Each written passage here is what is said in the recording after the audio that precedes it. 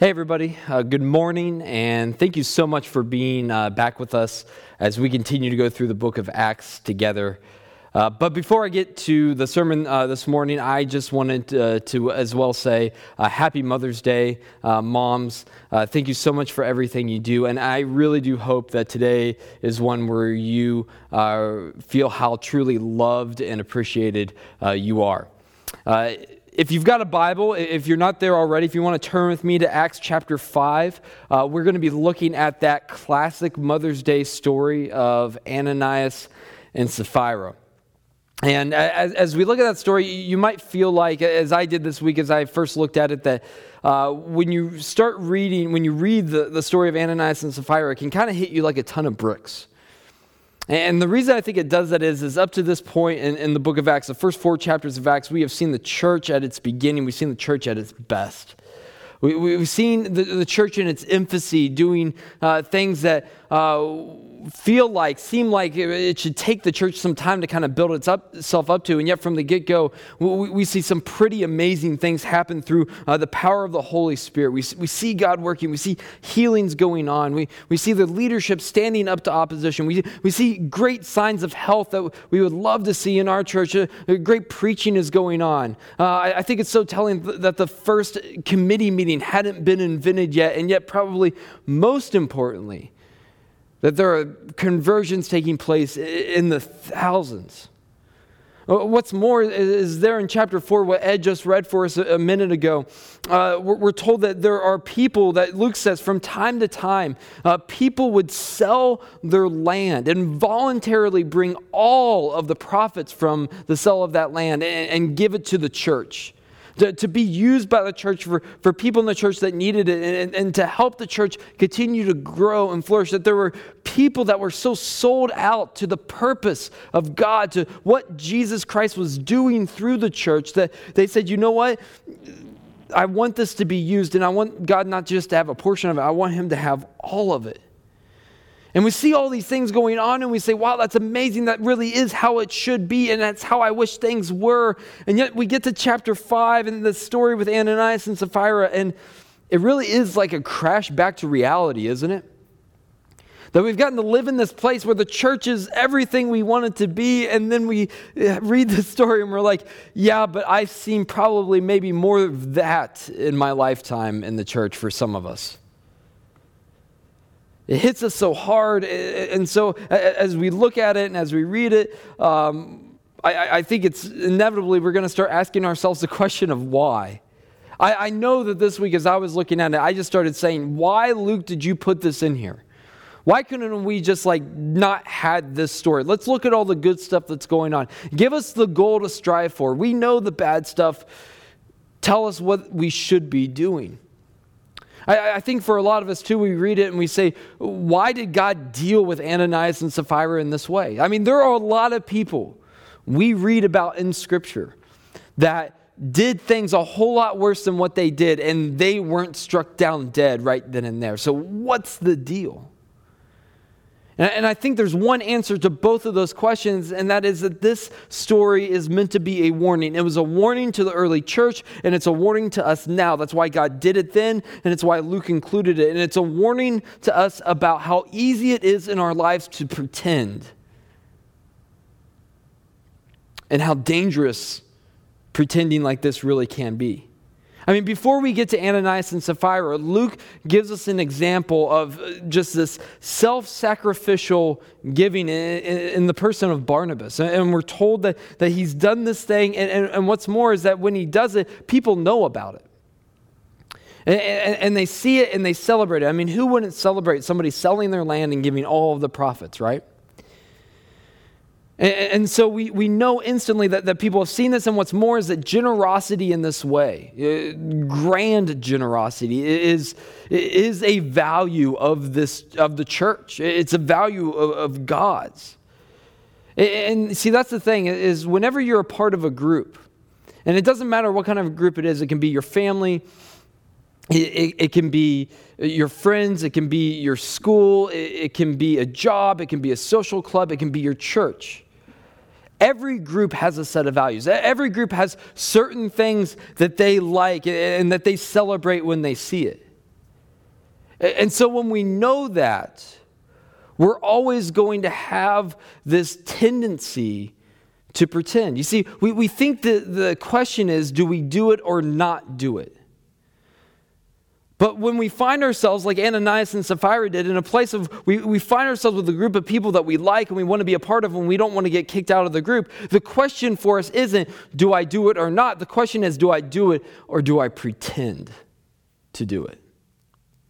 One way to describe and talk about my early adolescence, kind of my middle school years, would be to just talk about all the time I wasted in pretending to be something I wasn't. One example of that is that there were a few years in middle school, maybe a year. I don't want to own up to a few years, so we'll just say a year.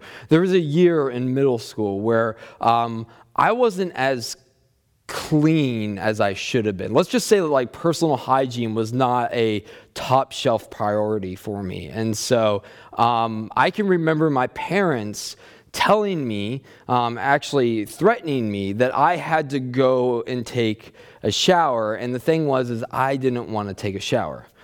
So instead of, it was a value of my family's, they didn't want me to stink up the place, and so I kind of knew that. And so instead of being able to just tell them, no, I'm not going to take a shower, I had one of two options. I could either go and take a shower, or I could pretend to take a shower. And, you know, it would make a whole lot more sense, I can see now, to just have gone and take a shower. But I went through painstaking processes to fake taking a shower. You see, I knew, like I got it down to a science. I knew that when I went into the bathroom, our bathroom didn't have a lock on the door. We actually had like one of those hanging hook locks. So you could actually open the door a little bit and see in, which is kind of creepy, I guess. But that's what we had. And so I knew that like my parents every now and then would come to, when I was supposed to be in the shower, check on me. And they'd, you know, open that door and like kind of peek in what they see. I figured out where the blind spot was in the bathroom so I could turn on the shower and stand in the blind spot.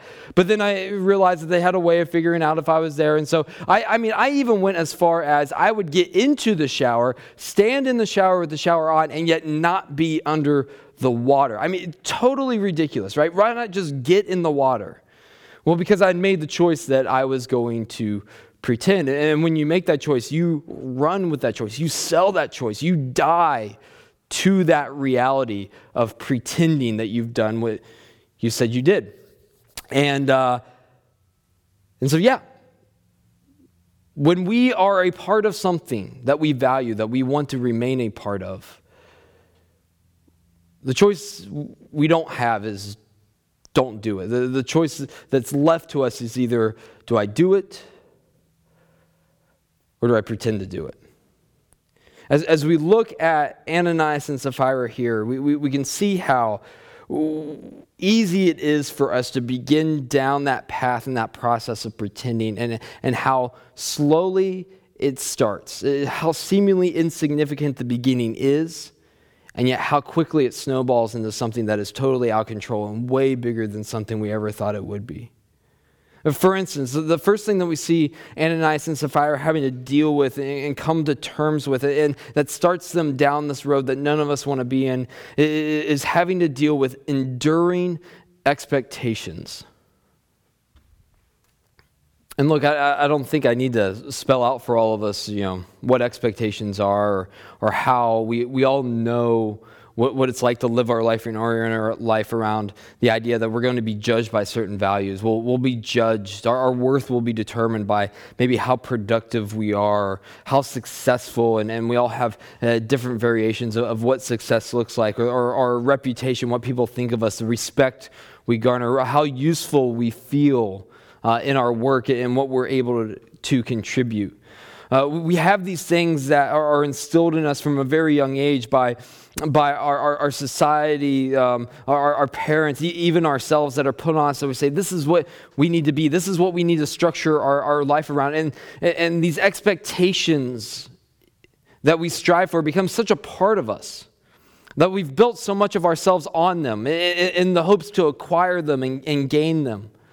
That we want so much to be recognized by a group of people, that when that recognition doesn't come, we say, okay, what do I need to do in order to gain that recognition? And we have a really hard time, given long enough, if we don't lay that expectation down, of figuring out, okay, where do I end and that expectation begins? It becomes such a part of who we are that we can't imagine not having in our life. We can't imagine doing without it. The problem is when we come into a place like Ananias and Sapphira, we're all of a sudden our life has changed. We're a part of something different, and the values run counterintuitive to everything we've built our life around. Well, what happens to us then if our expectations from our old life are allowed to endure in our new life? We're going to come to a crossroads, and we're going to be left with this question of, do I do what I should, or do I simply pretend to do it? And if our expectations endure, if we hang on to the world's idea of what success and value looks like, we're going to end up every time pretending to be something we're not. This is why Jesus' call in Matthew 16:24, where he told his disciples, he says to them, if anyone would come after me, let him deny himself and take up his cross and follow me. This is a call that Jesus gives to his disciples, and it's not one that we really like to talk about. It's actually one that I think we tend to shy away from. This idea of taking up our cross daily and following Jesus. But there is a reason, there's a deep reason why he calls us to do this. In Philippians, Paul talks about how it was Christ humbling himself to obedience even to death on a cross, Paul says.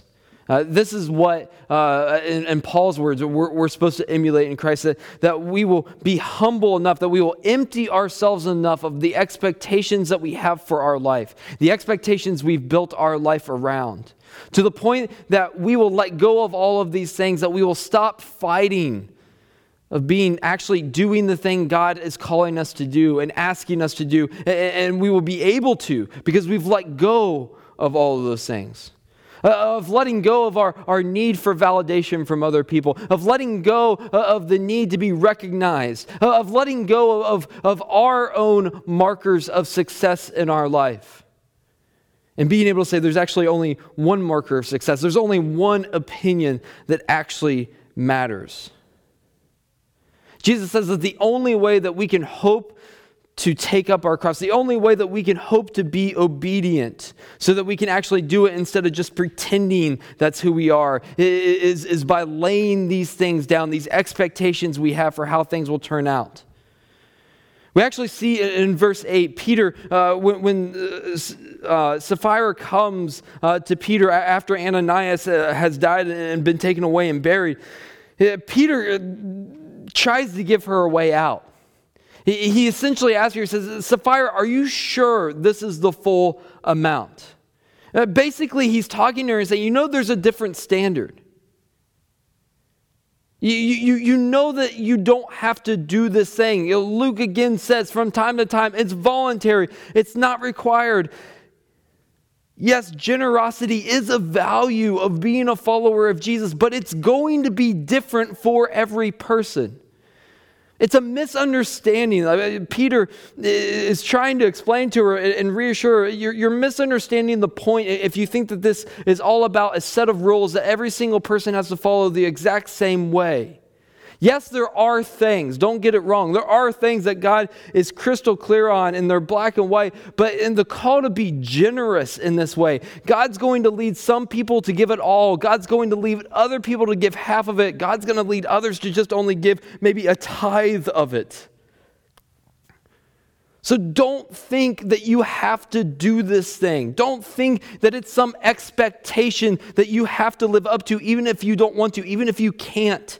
He tries to assure her that it's going to be okay, that this isn't the way her life is set up anymore. And yet we see her not being able to let go of this idea, this expectation that this is how I will be judged. In seminary, I had this professor that was Well, let's just say it wasn't regular, and I knew that right away because on the first day when we got to class, and every first day of class is the same, where you sit down, they give you the syllabus, and you go through the syllabus, and they explain everything, and you're sitting there, and you're like, I know how to read, this is a waste of time, that sort of thing. This guy was different because we sat down, he gave us the syllabus, and he looked at all of us, and he said, you're adults, and I'm going to treat you like adults. And I was like, well, this is different. And so his syllabus was really different, especially his grading system. And he explained to us, he said, I'm not going to grade you on things like class attendance. I'm not going to ask you for a reading report. None of that stuff. Because you're adults.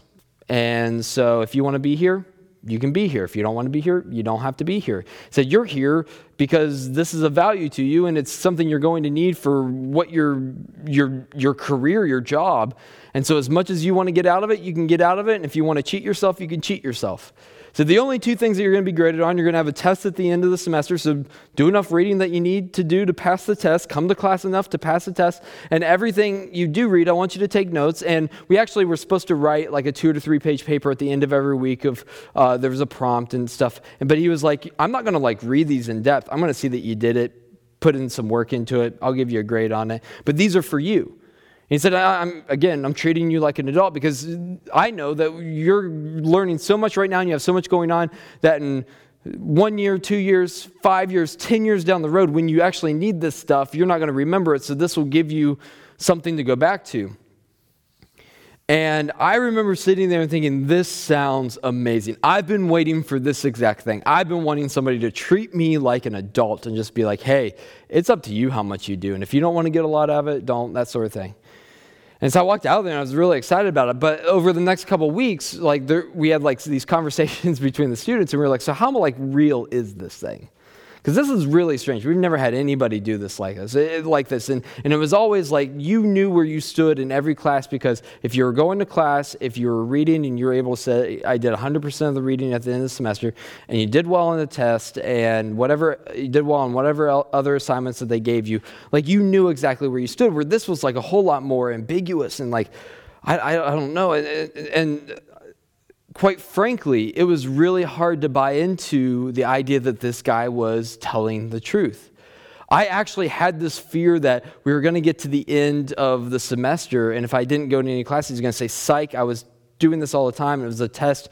You failed. You got to come back and take the class and that sort of thing. And the expectations that had been drilled into me of what it means to be a good student, better yet, how you're going to be judged, that took over, and I actually worked harder in that class than I think I've worked in any other class before, because I was like, when he does that, when he gets up there at the end of the semester and be like, this stuff matters all the time, I'm be like, yes, I knew it, and I'm going to get an A, and I'm better safe than sorry, and all those sorts of things.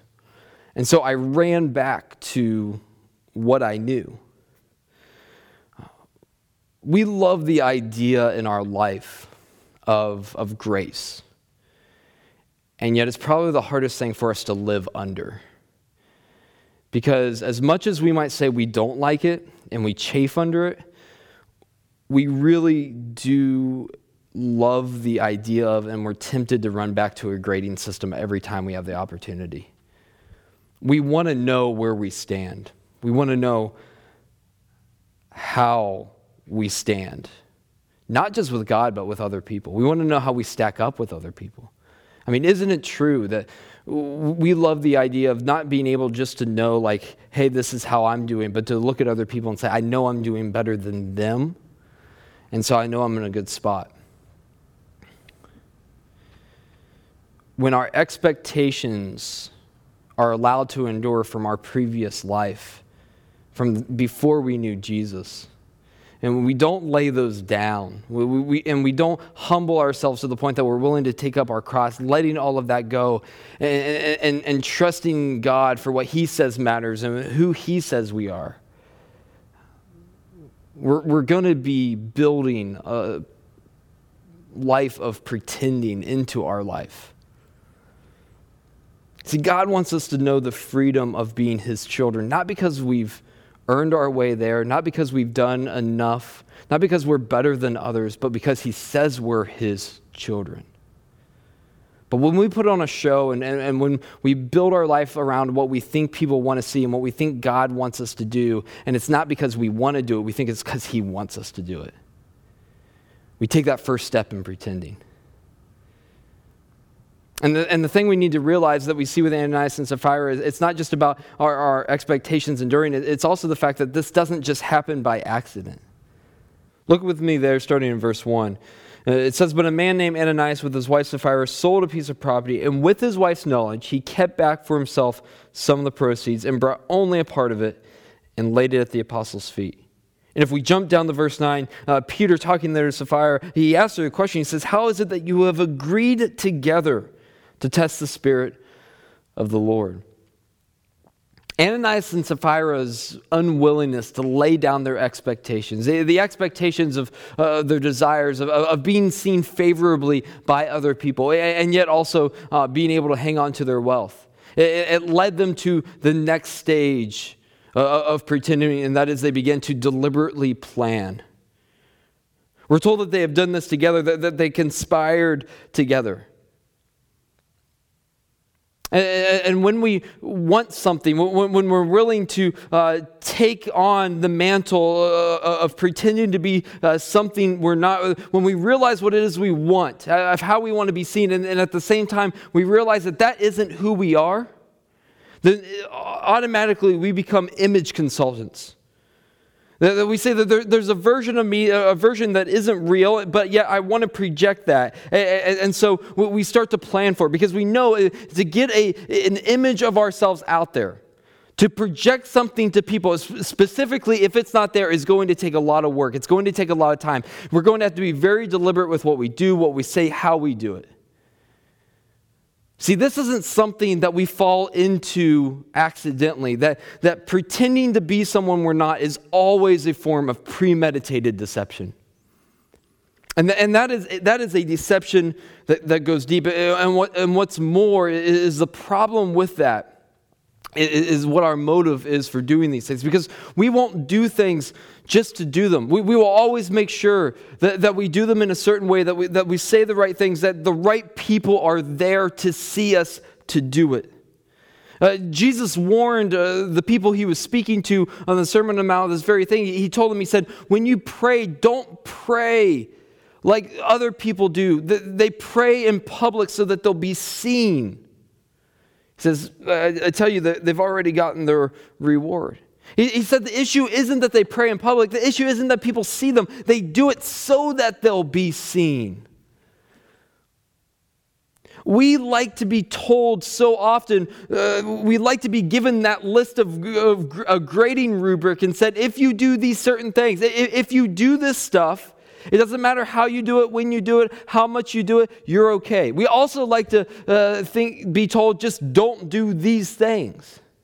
And yet what God is constantly talking to us about is our motive. He says, your motive is the thing that matters more than anything. The issue with Ananias and Sapphira was their motive. They had bought into the idea that appearance was the quickest way to success. That given the choice of either doing it or pretending to do it, it was a whole lot easier to pretend to do it. And what's more is if they did that, people would think well of them and they would get exactly what it was they wanted. Notice the other example that Luke gives us. He talks about Barnabas and he says, you know what? People saw Barnabas do this. The problem wasn't that Barnabas had been seen.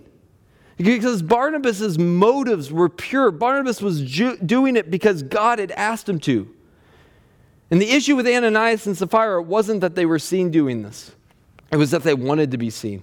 And what's more is that they wanted it to be seen so badly that they were willing to lie to make it look like they had done it. We can actually think that it is truly better to fake it until we make it. That, you know what, it just didn't work out this time, but I see how important it is. Actually, me acting like I did it shows how important I think it is, and so next time will be better. I think there's probably a degree that Ananias and Sapphira felt this way. That we get giving's important, and we like the idea, and we want to support it. It just didn't work out this time for us, but just know that we're in that place, and we want to do this. But the truth is, it doesn't work out like that. It doesn't work out like that because actually we end up going in the opposite direction. Tim Keller was answering a letter from a pastor. He said, ministry is either going to make you a far better Christian or a far worse Christian than you would otherwise have been.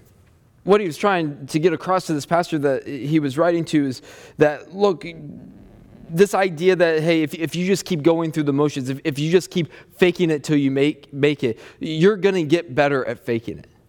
That each and every day that this isn't who you are and this isn't where you're at, you're going to get better about talking about prayer while not actually praying.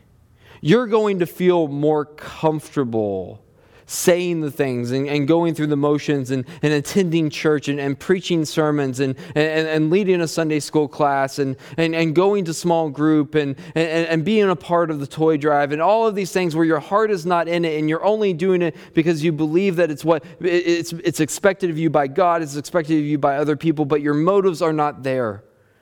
Your motive is not for God. It's going to push you to a point where that's not going to be who you are, and you're going to become numb to that because you're not going to wake up one day and say, hey, this isn't who I am, so I'm not a pastor anymore. You're not going to wake up one day and say, I'm just not a Christian anymore. You're just going to get better at faking it. And you'll get more and more comfortable with that. And so the question that we all need to be asking ourselves, and that the Holy Spirit is asking us all the time, is, does it matter more how you look or how you are? What matters more to you?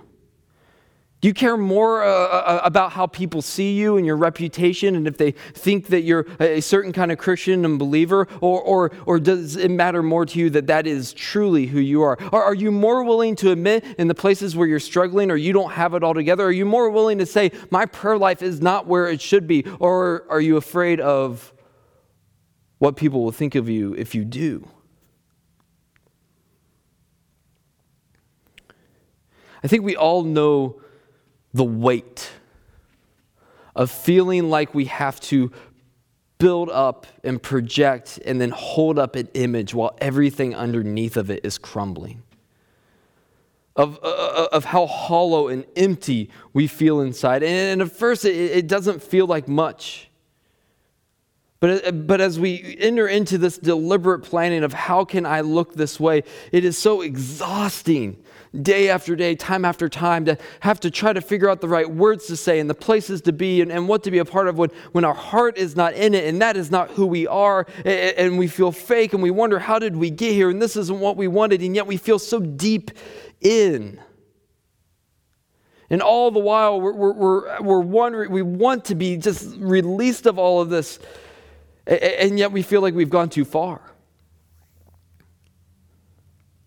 That's not what God wants for us. That's not what His plan was for us. And yet our inability to lay down our expectations will bring us to the place of where we have to begin planning and figuring out how is it that I can look this way and people can think this about me. And before we know it, we will wind up in the same place that Ananias and Sapphira did, where the result of our life is we will find ourselves in a relentless cycle of lying.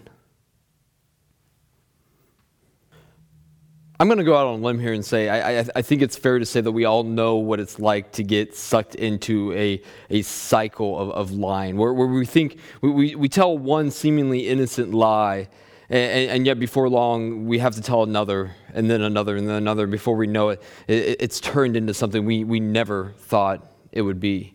When I was in middle school taking my showers, inevitably I would come out and my parents would ask me, they would say, hey, have you showered? And yeah, I showered.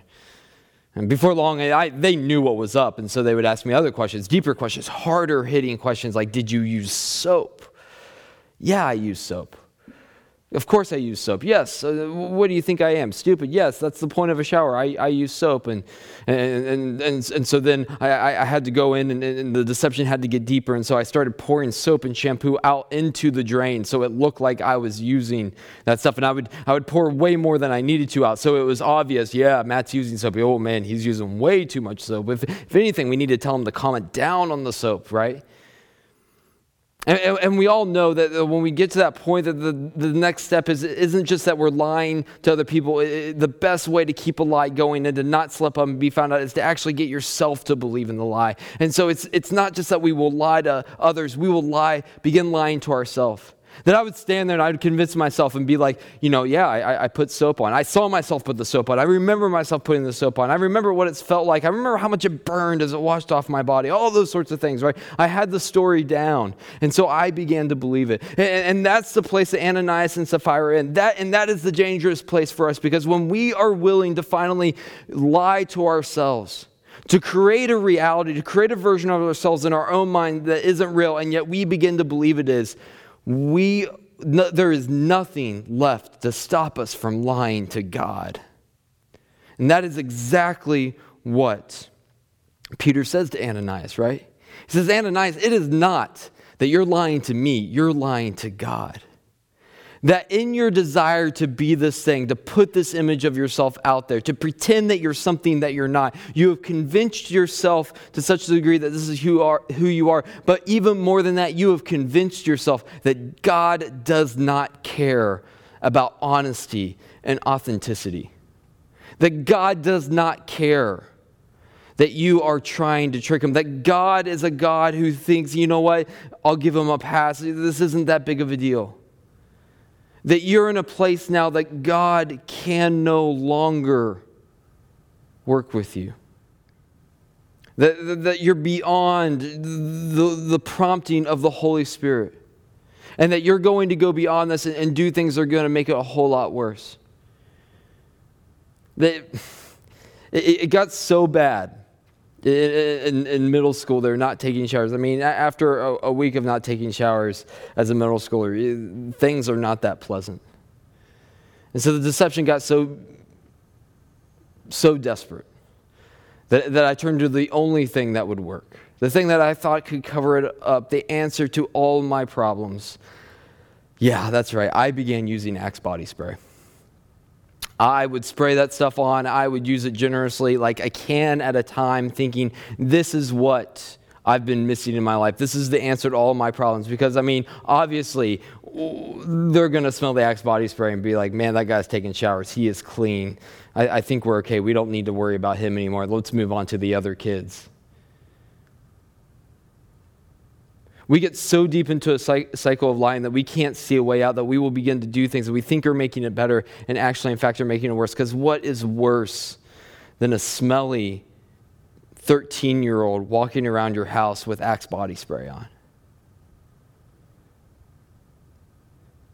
Because there's nothing left in us. We have to, every step of the way, we have to portion parts of ourselves off. We have to actually let parts of ourselves die so we no longer feel what it is that's actually going on. We no longer feel who we truly are, so that the image that we want others to see in ourselves, we can buy into as well. And so we let all of that stuff die, and what we're left with is just like a stinking, rotting corpse that's covered in Axe body spray. And everybody can see it, and everybody knows it stinks, and the only people that we end up fooling are ourselves. And yet we're so deep into it that we can't see the way out, even when it's offered. Because when Peter looks at Ananias, he says, Ananias, wasn't this your field before you sold it? And after you sold it, wasn't it still your money? Nobody's telling you you have to give all your money. It's okay. If you're not in that place, if God is not asking you to do this, you can say that. You can admit it. No one here is expecting that from you. And Peter is pleading with him, giving him a way out, saying, don't buy into the lie that you have to be this thing. Lay your expectations down. Stop doing all this so that you can be seen. You can stop the cycle right here. And Ananias is so deep into it. So much of himself has been partitioned off so that he can no longer feel what is real versus what he wants to be real. And he can't take the way out. And that is God's warning to us this morning, that when our hypocrisy of our life gets this deep, this far, sooner or later, whether it's like Ananias and Sapphira right then in that moment or later down the line, every hypocrite will die. That we die to the reality of who we are, but even more than that, we die to what God has done and the freedom that He wants us to experience. That we burden ourselves with the weight of our lives and the image that we're trying to project. And we become this shadow of a person walking around that everybody knows when you get below the surface, there's nothing more than a stinky, unwashed middle schooler walking around in Axe body spray.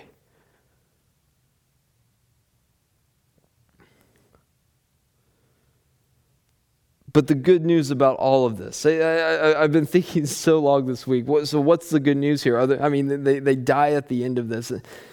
What hope is there for us? Is there hope? If we find ourselves down this road, whether we're struggling with the expectations of our life, or we're actually in the phase where we're deliberately planning how it is that we can project this image of ourselves to people, or worse yet, if we are just so far sucked into a cycle of lies and covering up who we really are, that we can't even see a way out. We couldn't even respond to it if we want to. Is there any hope for us whatsoever? And there is. And the amazing thing is Jesus is offering that to each one of us this morning. And the answer to that is at the very beginning of the passage this morning. If you look there in chapter 4, verse 32, it tells us, "Now the full number of those who believed were of one heart and one soul, and no one said that any of the things that belonged to him was his own, but they had everything in common." The answer for us this morning is to believe. It's for you and me to believe that God is who He says He is. It's for us to believe that we are who He says we are. That there isn't some expectation that we have to live up to, that He claims us as His children how we are. And that we are free to own where we are at in Him. To say that this may not be who I am now, but I would like to be that. And I know because of His grace that I'm okay right now. I'm saved, and yet He is bringing me along. He is growing me more and more every day into the image of Christ. I'm not all the way there, and that's okay. That I don't have to put on the show for other people. That I can actually be truly generous with the things God has given me in the ways I would like to be, in the ways I aspire to be. But you know what? I'm not right there today. But I believe that He wants to do that in me, and He wants that for me. And so I'm giving myself in that. That we would believe that our hearts can be all about Him, that He can be our goal. That we don't have to act and pretend like He's our goal while we're running after other things, but He can actually be the thing that we aspire for. I was talking to Pastor Ed about this passage this week, and we were talking about just kind of the hard nature of this story. And Ed said to me something that I was feeling. I hadn't been able to put it all together, but he said, "Isn't that a good way to take credit for something somebody else said?" I was thinking it, but he said it.